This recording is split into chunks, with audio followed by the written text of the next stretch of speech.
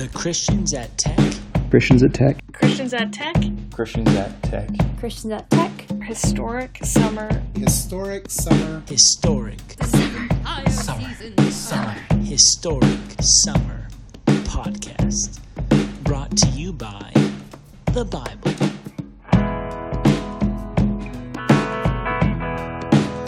Hey everybody, it's Drew. I'm super excited to be on the podcast to talk with y'all about what we saw in our sponsor, the Word of God, this week for our historic summer reading. We read through chapters 11 through 17 in the book of Judges. And in case you missed it, one of the major things from the chapters this week is definitely the story of Samson, and that's what I wanted to focus on this podcast. We all know Samson for his luscious locks and his works of power, and is doing many things for God throughout his story arc from chapters 13 through 16. But there are a few more points I wanted to make about Samson that I think God is speaking to us through his story. First, Samson was a Nazirite, which was a person in the Old Testament who willingly gave themselves to God to live a separated life unto God.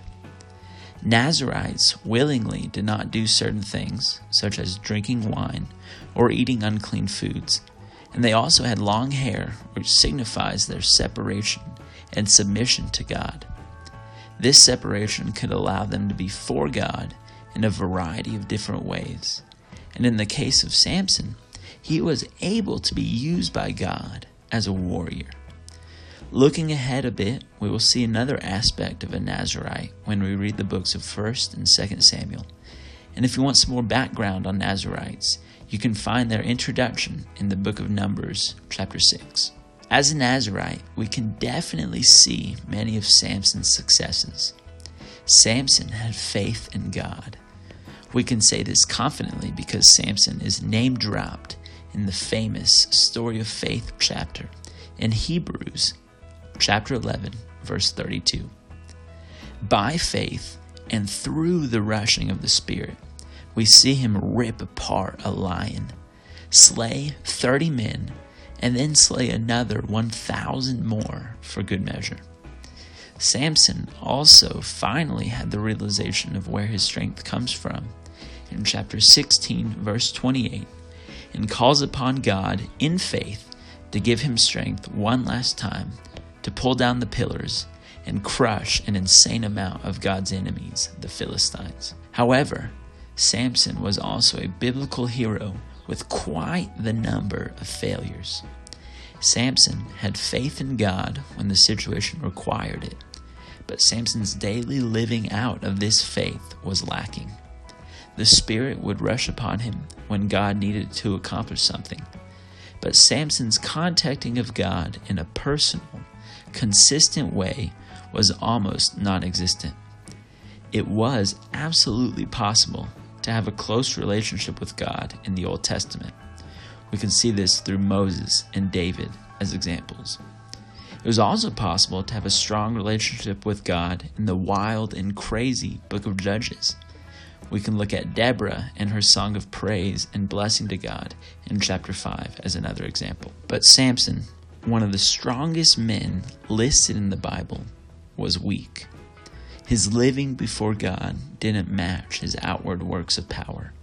And since his consistent contact with God was so short, he had his struggles with lust. He married a Philistine woman. He had a sexual encounter with a harlot. And his relationship with Delilah led to his ultimate downfall and really a miserable ending. Even we saw God eventually left him in chapter 16, verse 20.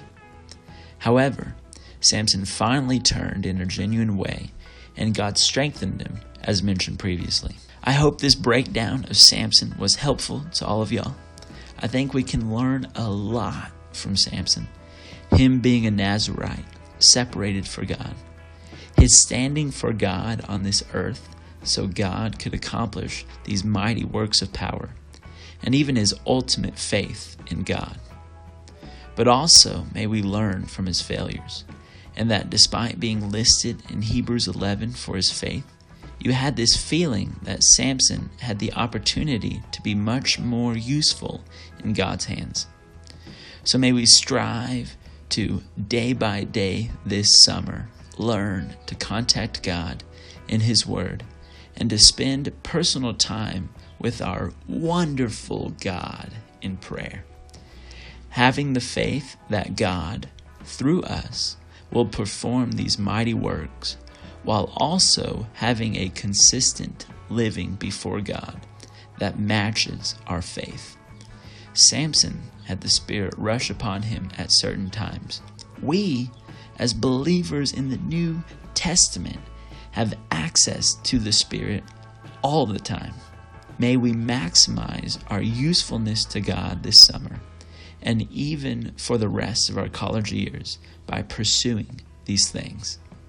Anyways, I love all you guys and can't wait to see all of y'all again soon. Thank y'all.